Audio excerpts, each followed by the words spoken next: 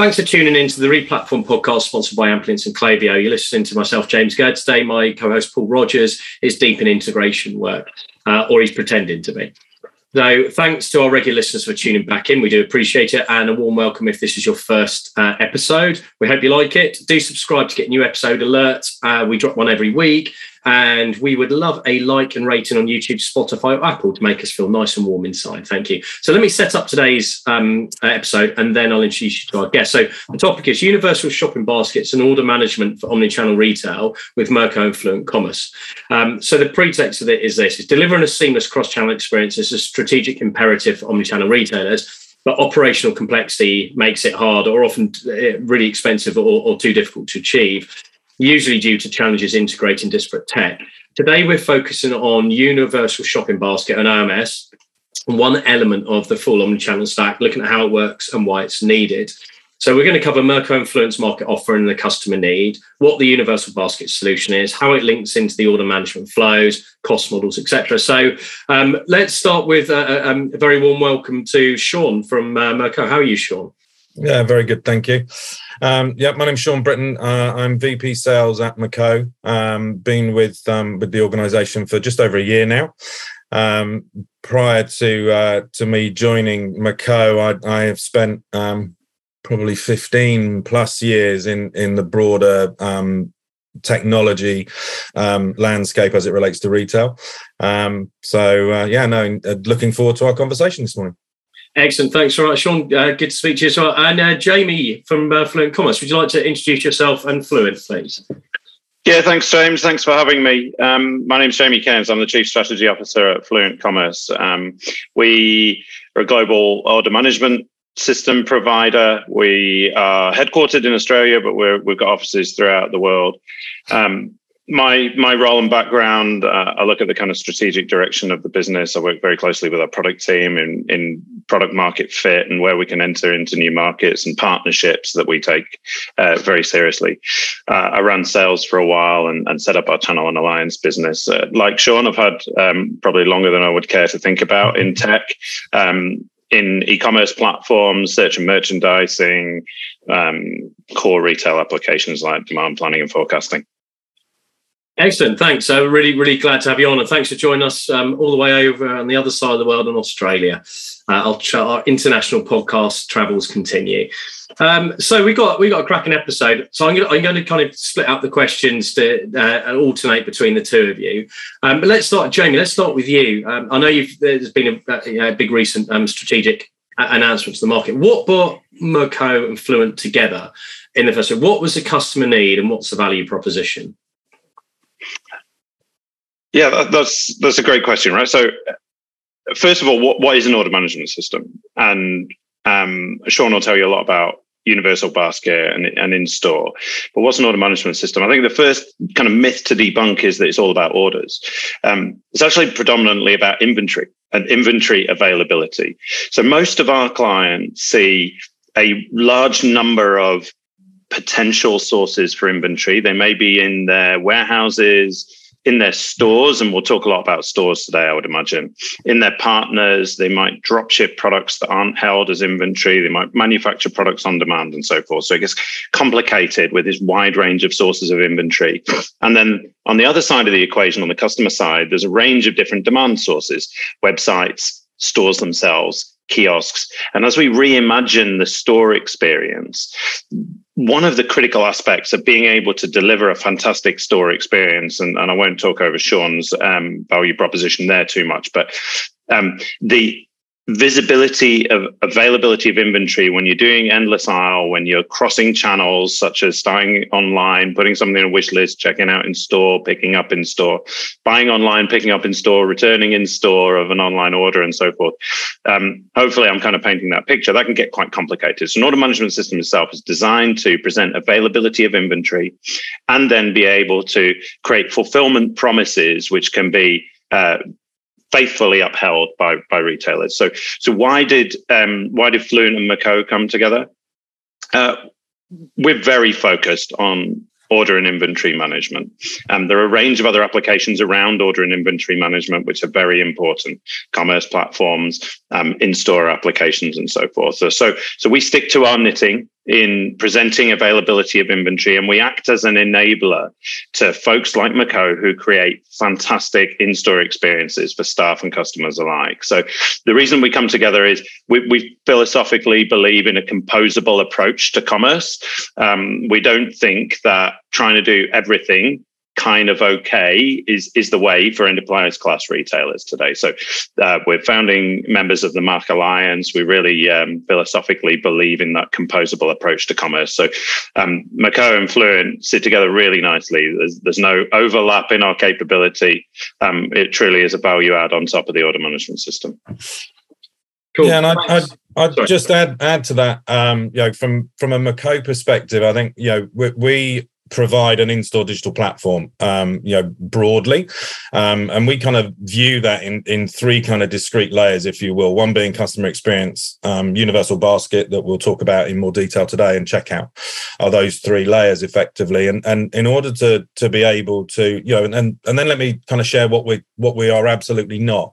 And we are absolutely not an order management platform. We're not a CRM or a CDP.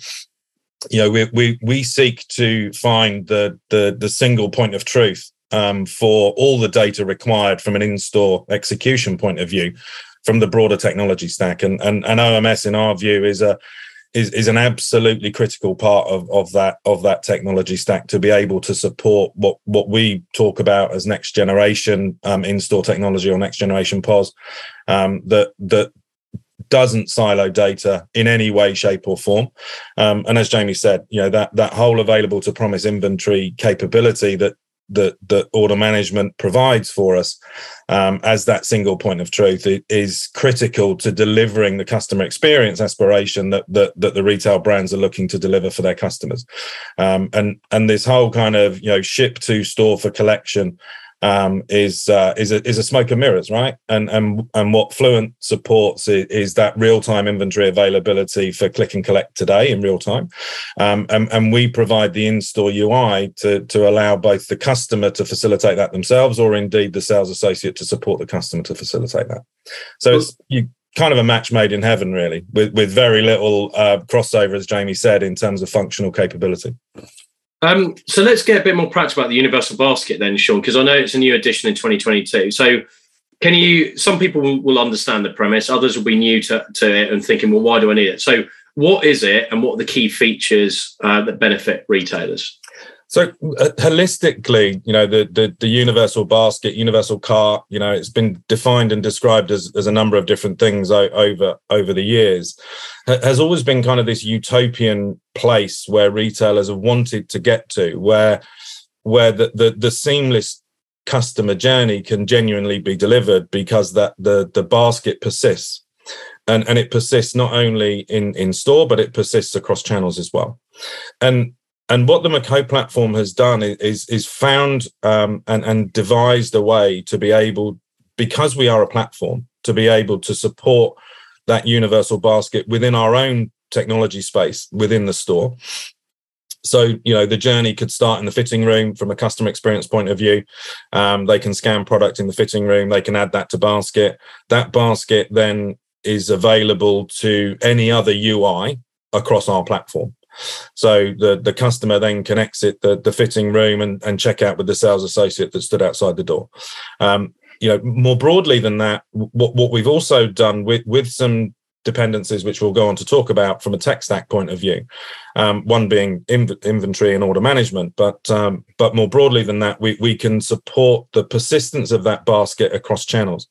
So all of a sudden now, the ROPO journeys that people have been talking about, for some time, where customers are researching online and purchasing offline, or of course vice versa, researching online and purchasing offline. Those journeys now can actually be genuinely supported from a technology point of view, where technology is the facilitator and the enabler, as Jamie suggested earlier, rather than the barrier to preventing those things that happening, and there being kind of a sticky plasters and glue approach to the back end system need around delivering omni-channel universal baskets. And I think that's the solve that we've created, if you will, and devised is, we own the platform in store, so allowing the basket to persist in store is straightforward for us. Not all vendors are in the same situation as that, but for us that's straightforward because it's a platform with multiple UIs, so it's the same effectively back end. But then more broadly than that, as I say, with a few dependencies, we can support that cross-channel universal basket, which is this utopian place that retailers have been looking to get to for many years, and the industry's talked about it for many years, and our view is we've gone an awful long way to solving that in the new world.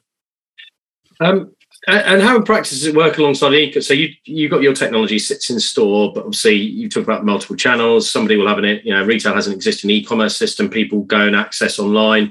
So how does it work for the shopper if they create a basket in store, for example, but then they're shopping on the e-commerce store in the evening or the next day? How does that link up with the e-commerce system work? So the best way to kind of think about the persistence across channels from a universal basket point of view is in the term of wish lists, and essentially providing that the e-commerce platform supports wish lists, then those wish lists can begin in store, be saved in store, and be available online via the customer's account. And similarly, the reverse can occur.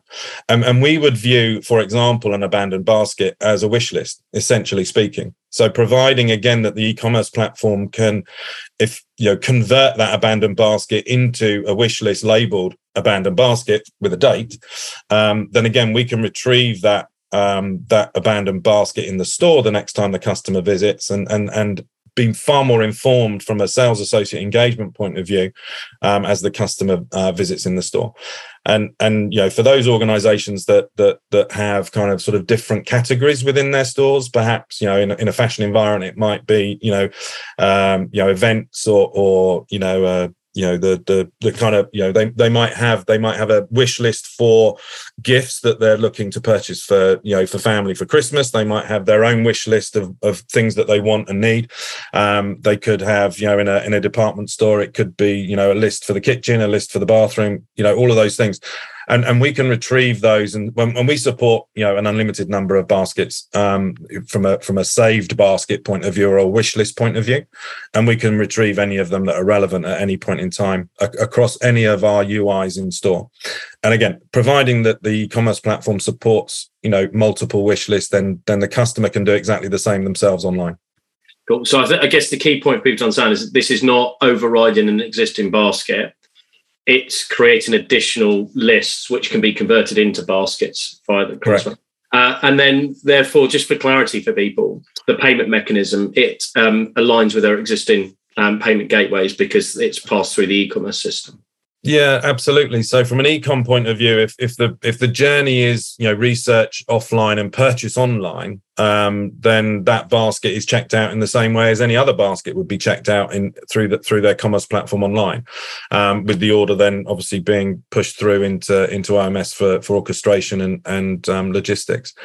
From a store point of view, there are a number of ways that we can support. So from a Maco platform point of view, if you consider the checkout capability that we have, we can support traditional PED transactions, we can support cash transactions, but equally we can support buy now pay later options, we can support digital wallets, and some of the next generation payment methods that we're seeing beginning to be talked about in this space are definitely something that we support as well more broadly. WeChat Pay, AliChat Pay, all of those kind of things are options to the retailer depending on how they want to configure that in the store.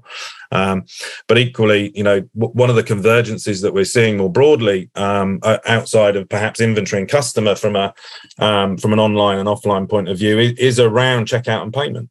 Being able to leverage the online checkout from store, which we can support equally, and some of the online or previously only online payment methods, supporting those in store. So the BNPLs, the Amazon Pays, those types of things we can support in store, provide if that's what the retailer wants to facilitate for the customer. Our view is we need to make checkout as frictionless as possible, regardless of whether that's online or offline, and remove barrier. And that's exactly the approach that we take. Cool. And Jamie, we talked about this prior to today about there aren't many platforms that have the end-to-end commerce order management piece. Some do. I know Proximus in France has it, and they've got a universal basket. So what would be really useful for people to hear is the Merco and Fluent working together. What type of customer are you focused on, and why? Yeah, thanks, James. The majority of our customers are reaching a reasonably advanced stage of maturity in not only their digital, but their omni-channel journey. So they're probably not having a go at managing orders from multiple sources and fulfilled from multiple locations for the first time. 5 years ago, a lot of folks were doing it for the first time, but really now where we're engaged is where folks are really looking to optimize. So I think the new generation of order management approaches is about optimizing fulfillment, optimizing the use of inventory, as opposed to doing basic plumbing, which it quite often was in the past, or more deeply into the supply chain. So the types of customers that we're looking at typically at the enterprise scale or the upper mid-market scale, they use a combination of best-in-class components, because it's not about just optimizing their omni-channel. It's about optimizing each individual aspect of it. They've probably plateaued on how much can be extracted from an all-in-one platform. A lot of our customers will have chosen one at some point during their development. So yes, there absolutely are great platforms out there that are all in one for a certain type of customer. And we've made a deliberate decision to really focus on developing a software as a service platform for the more enterprise scale, but also the more sophisticated. So we typically work alongside commerce platforms such as, I'll try and do them in alphabetical order, so I'll show no preference. Adobe Commerce, BigCommerce, Commerce Tools, Salesforce, SAP Commerce Cloud. So they would take up probably 95% of our clients were using one of those platforms. Obviously, within the Mark Alliance, BigCommerce and Commerce Tools are most prevalent. We're a premier partner with Adobe, and likewise with SAP. So the more enterprise, those who have a sophisticated architecture, typically those that have reached the limits of an all-in-one platform. And I'm really challenged by the future, actually. I mean, it's a bit controversial because there's a lot of different approaches to life. But I think those that are jack of all trades are really going to get caught in the middle, where Shopify at the all-in-one end has a fantastic offering, notwithstanding its battles with Amazon and so forth. And then the composable approach at the other end of the scale. I'm yet to see how that kind of middle ground shakes out for the likes of Proximus and Kibo and others, right? And VTEX. They've got a bunch of good opportunities. I'm not quite sure if I see where it's going at this point, though, James. Well, the future, if any of us could accurately predict exactly where the technology landscape's going, we'd have cash in on the startups. Yeah, it's interesting. I think the composable, the approach of best in class of individual technologies takes a mindset shift and a cultural shift in a business, and not all businesses want. Some businesses are still very traditional and they like a single supplier, single negotiation, but it has different pros and cons. So yeah, I'm with you. Some clients I work with, the modular approach is exactly what they want. They want best in class, and they want to be able to plug and play, so that if a relationship isn't right in 2-3 years, the impact of retiring that system is not so heavily felt operationally. Yeah, I think that's right, and it's incumbent on software vendors, systems integrators, consultancies to do the right thing by our customers. We're not trying to shove a composable approach down an organization that's not mature enough to be able to accommodate it. And that doesn't have to be an elitist kind of a view, because it doesn't mean you have to have 1,000 developers. But I think your point's right. It's a mindset, or it's an approach that's really important. So we've got to make sure that we're not just from a sales point of view, qualifying opportunities, but actually making sure that we can be good partners to our customers, that we really truly are delivering what they want, as opposed to just trying to sell them something.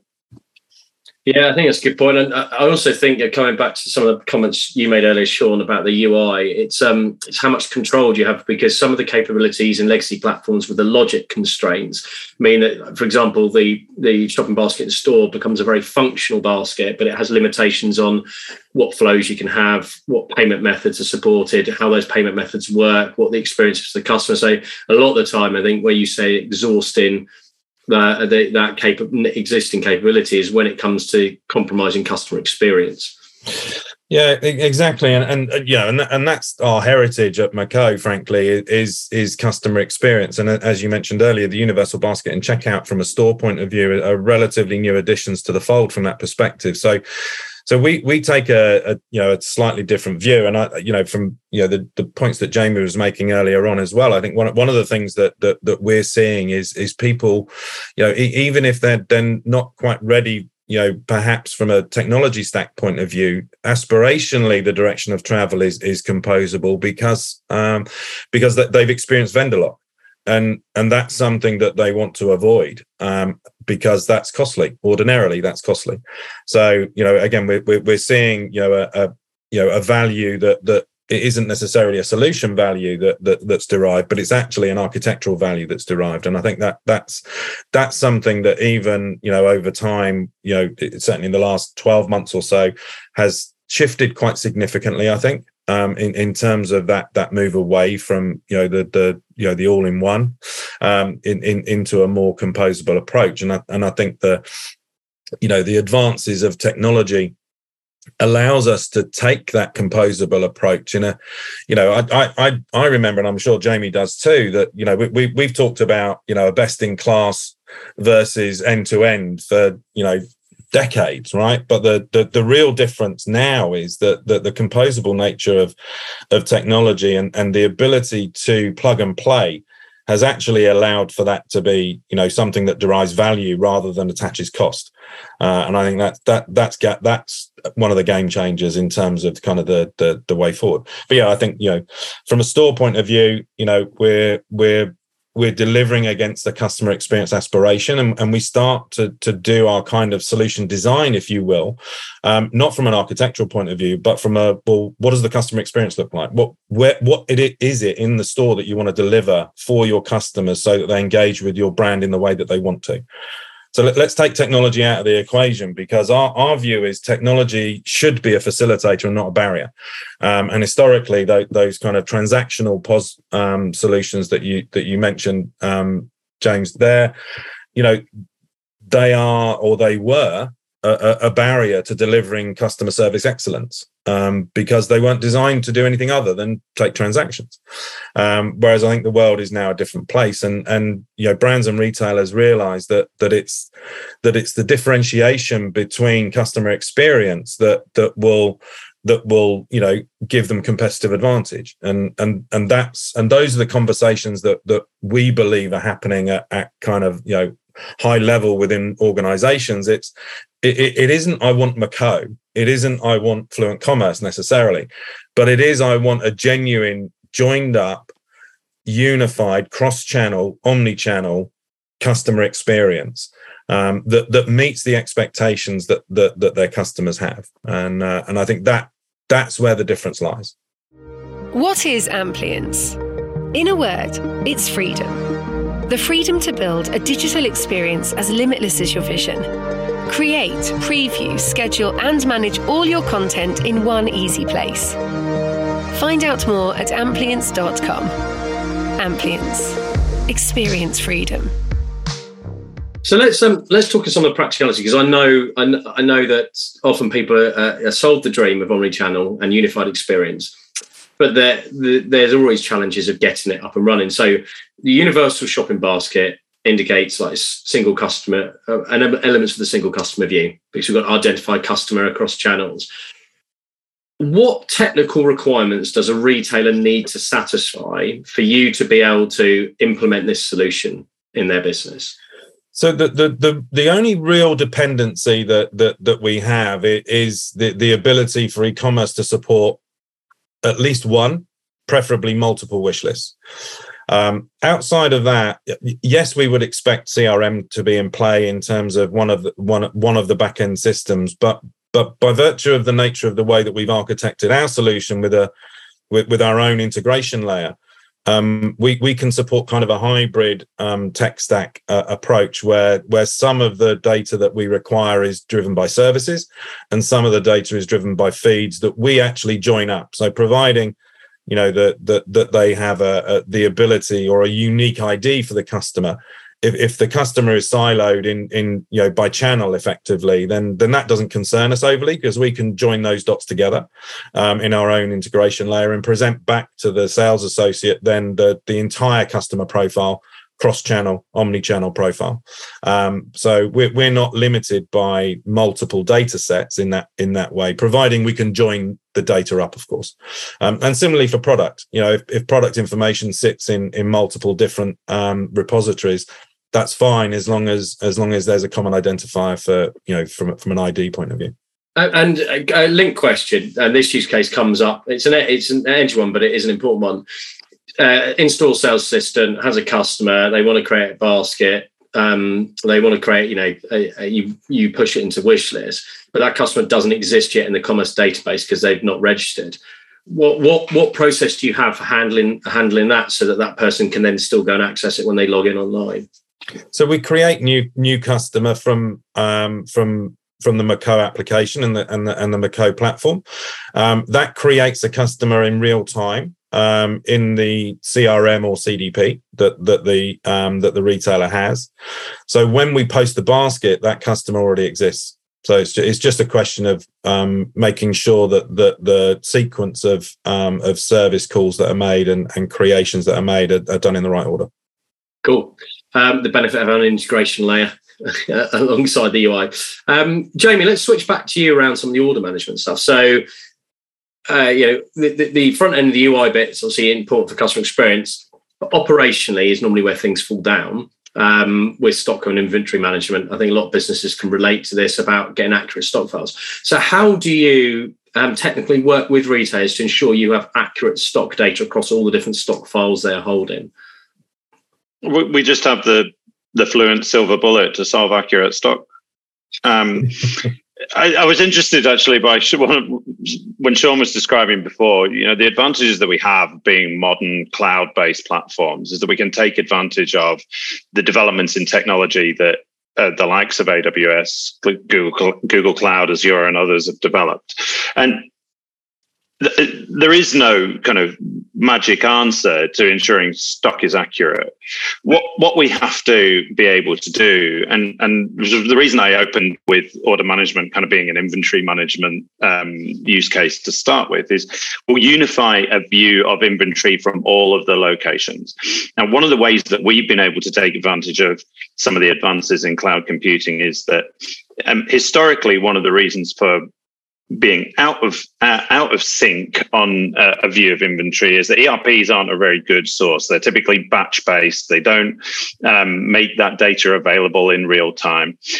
So we can bypass the ERP. We can get data from the point of sale system. So we have created an inventory streaming mechanism that allows us to receive updates as frequently as they happen. So if events happen one by one, something's decremented in a store, we'll see an update. So our job is to keep that view as real time as possible. Now, the worst possible scenario is overselling.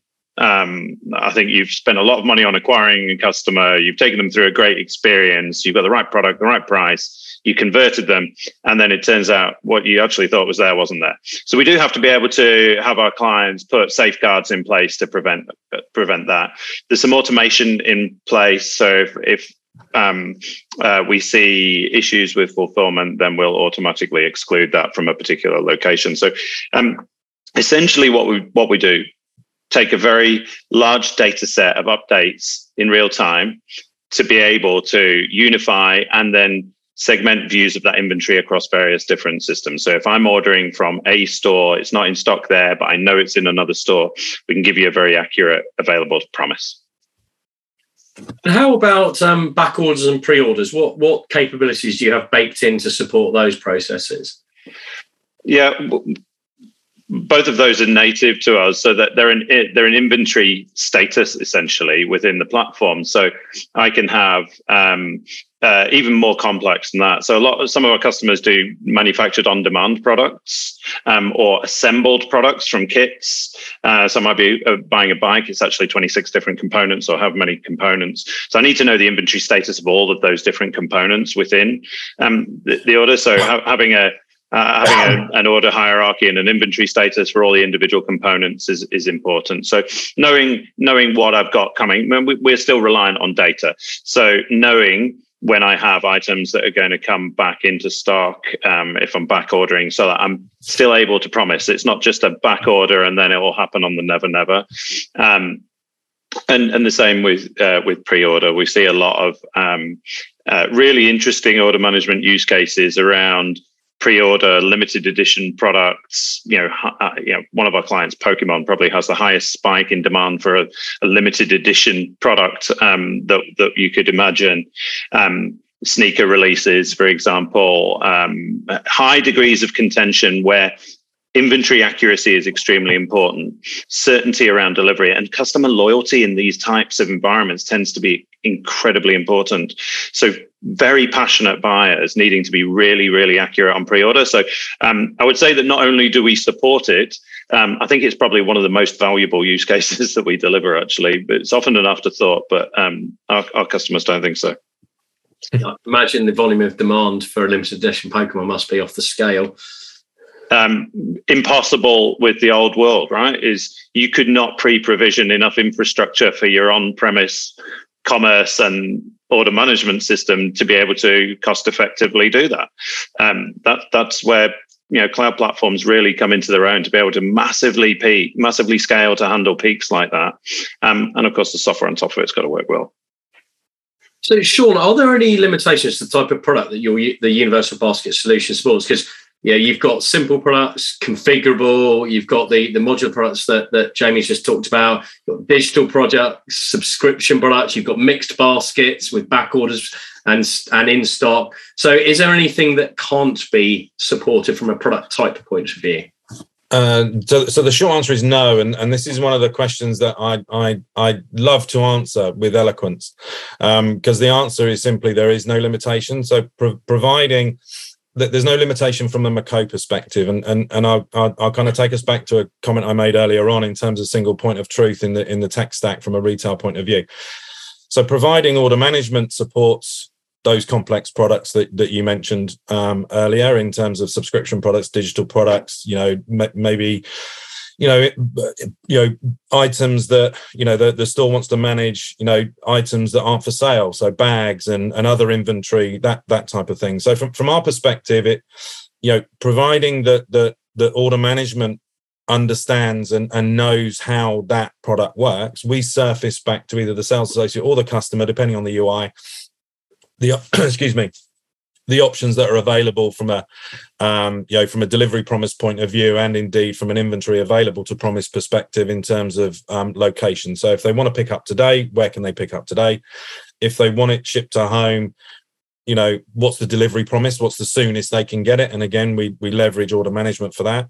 And from a complex or mixed basket perspective, we can support, again, that kind of dream position, if you will, that many retailers are wanting to get to, where over-the-counter transactions, along with an endless aisle transaction, along with a collection from another location transaction, along with a click and collect that I ordered this morning from that store location. And by the way, I've got 2 returns that I want to process.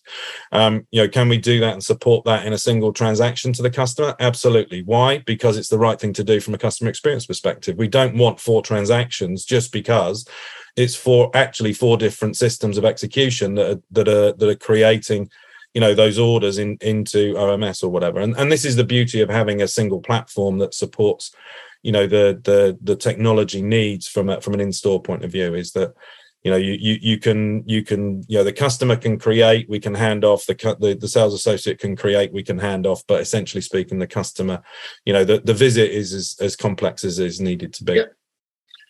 So I've got a question for both of you, which is around typical integration timelines and costs. So Sean, let's start with you. let's start on the front office stuff, the universal basket, and then we'll go and look at the order management. And I appreciate when we get to you, Jamie, order management does depend on operational complexity, but yes. let's start with the starting point. Like what? Let's look at a simple project. Simple projects that you've implemented. What's the kind of baseline in terms of integration timelines for you, Sean, of getting a universal basket solution up and running for in-store teams? So we would, and again, it is a bit of how long is a piece of string, but without understanding the notion and detail from a complexity point of view. But generally speaking, we would talk about kind of a 6 to 16 week kind of timeline. So that would be common. The anything going beyond that is probably because there's development required on the customer side from an endpoint point of view, from an integration endpoint perspective. But yeah, we could certainly deliver. We've delivered a project in as little as 2 weeks, from kickoff to go live. Fairly basic use cases, I would add from that perspective. And a typical kind of end-to-end POS capability, in-store technology capability, would be in the 12 to 16 week range. And when you say typical POS, what's that? What are you providing in that typical POS solution for the customer? So those 3 layers that I mentioned earlier on, it's customer experience, and that can be defined in any number of different ways, depending on the nature of the service that the retailer delivers themselves. Clienteling is something within our portfolio for sure, but clienteling isn't right for every retailer. Similarly, self-serve checkout is not going to be right for every retailer because of the nature of the way they wish to engage with their customers. So we build that customer experience up, and you could kind of view it as Lego, if you will, digital Lego, kind of pieces, put the pieces together to meet the customer experience expectation. We then deliver basket and checkout from a POS point of view. So that supports multiple payment methods, gift cards, refunds, exchanges, returns. We support cash management, of course. So that's our kind of definition of point of sale, if you will. I'm not overly, I don't know what your view is, Jamie, but I'm not overly comfortable with the term point of sale anymore. I challenge myself if that's the right terminology for what we do. I think we've kind of followed convention to an extent. I think as vendors like ourselves gain more traction, I think we will probably end up having it relabeled as a different category than POS. On point of experience, we start it today. POE, yeah, maybe that's the right. We'll assign that to you in terms of in terms of sort of. It would have to be POX because everyone loves to change experience to X, don't they? For some. Yeah. I'm not sure POX is going to be overly friendly. We'll bring you the POX to your store. Yes. Brilliant.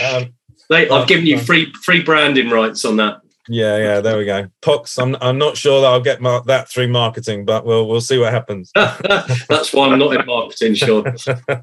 Right. And Jamie, from your point of view, I know I totally appreciate, because if you've got like a global store with a global brand with hundreds of stores, different technologies in different locations, it's going to be massively complex. If you took us, what is your approach? I guess the better question is, how, from an order management point of view, what is the approach and process for integration with a retailer?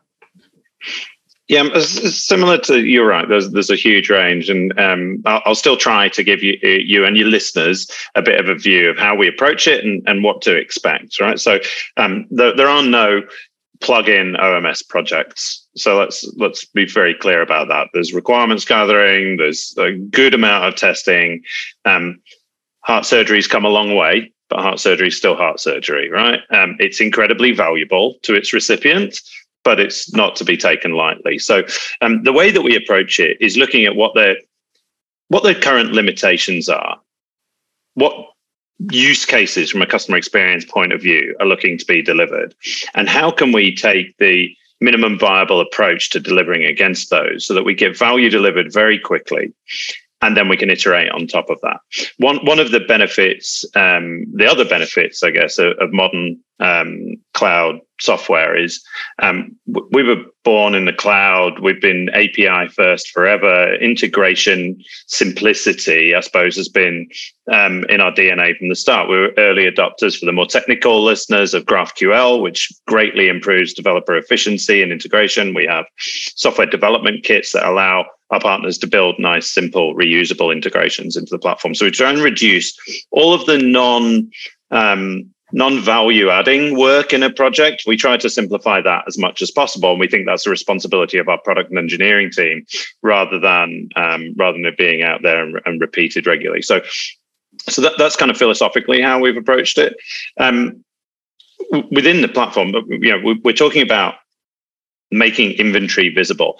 I'm sorry, Sean, but I'm kind of abstracted from and less concerned with what the order taking interface is, actually.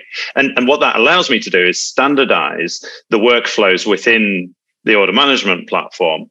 And by standardize, that doesn't necessarily mean restrict, but to keep them as consistent as possible across the various different order taking channels, because with consistency comes efficiency. So if I can have a fulfill from store workflow that doesn't matter whether that order was placed on the commerce platform, placed on a kiosk in store, on a Merco-enabled device that's being handled by a staff member, and so on, I can reuse those workflows. So I try to keep it as standardized within order management as possible. However, there are multiple fulfillment workflows. So it's typical that our customers will have multiple on the outbound, and then same on the inbound if they're handling returns in store.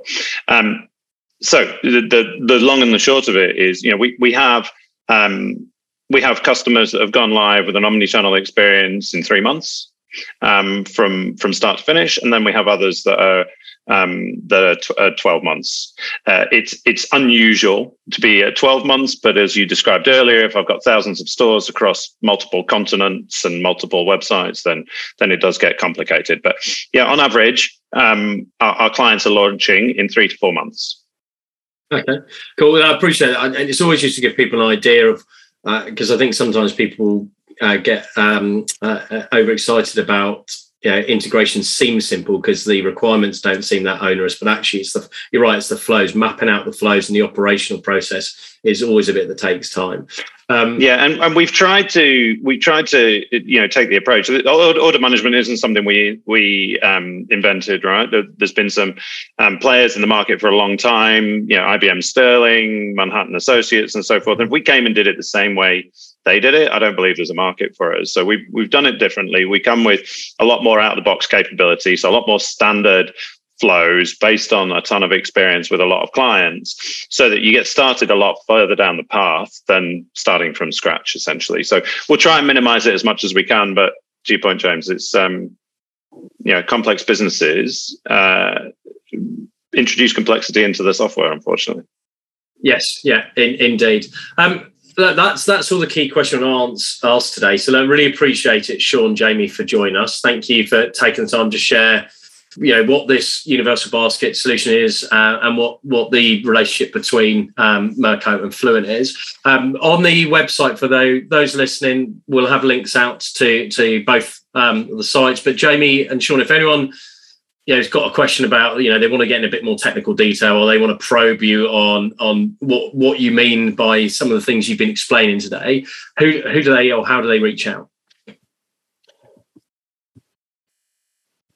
From my point of view, they're welcome to come through the Merco.com, but equally, I'm very visible on LinkedIn.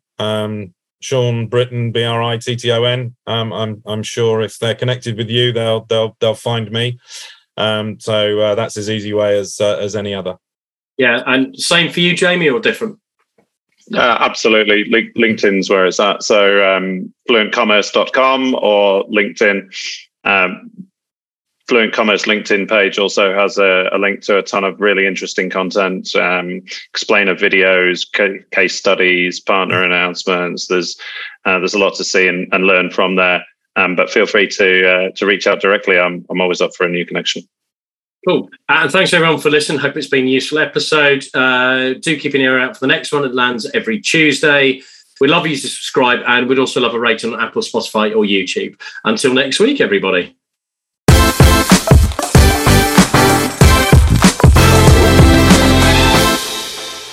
For more information on this topic, head over to replatform.fm for our audio podcasts.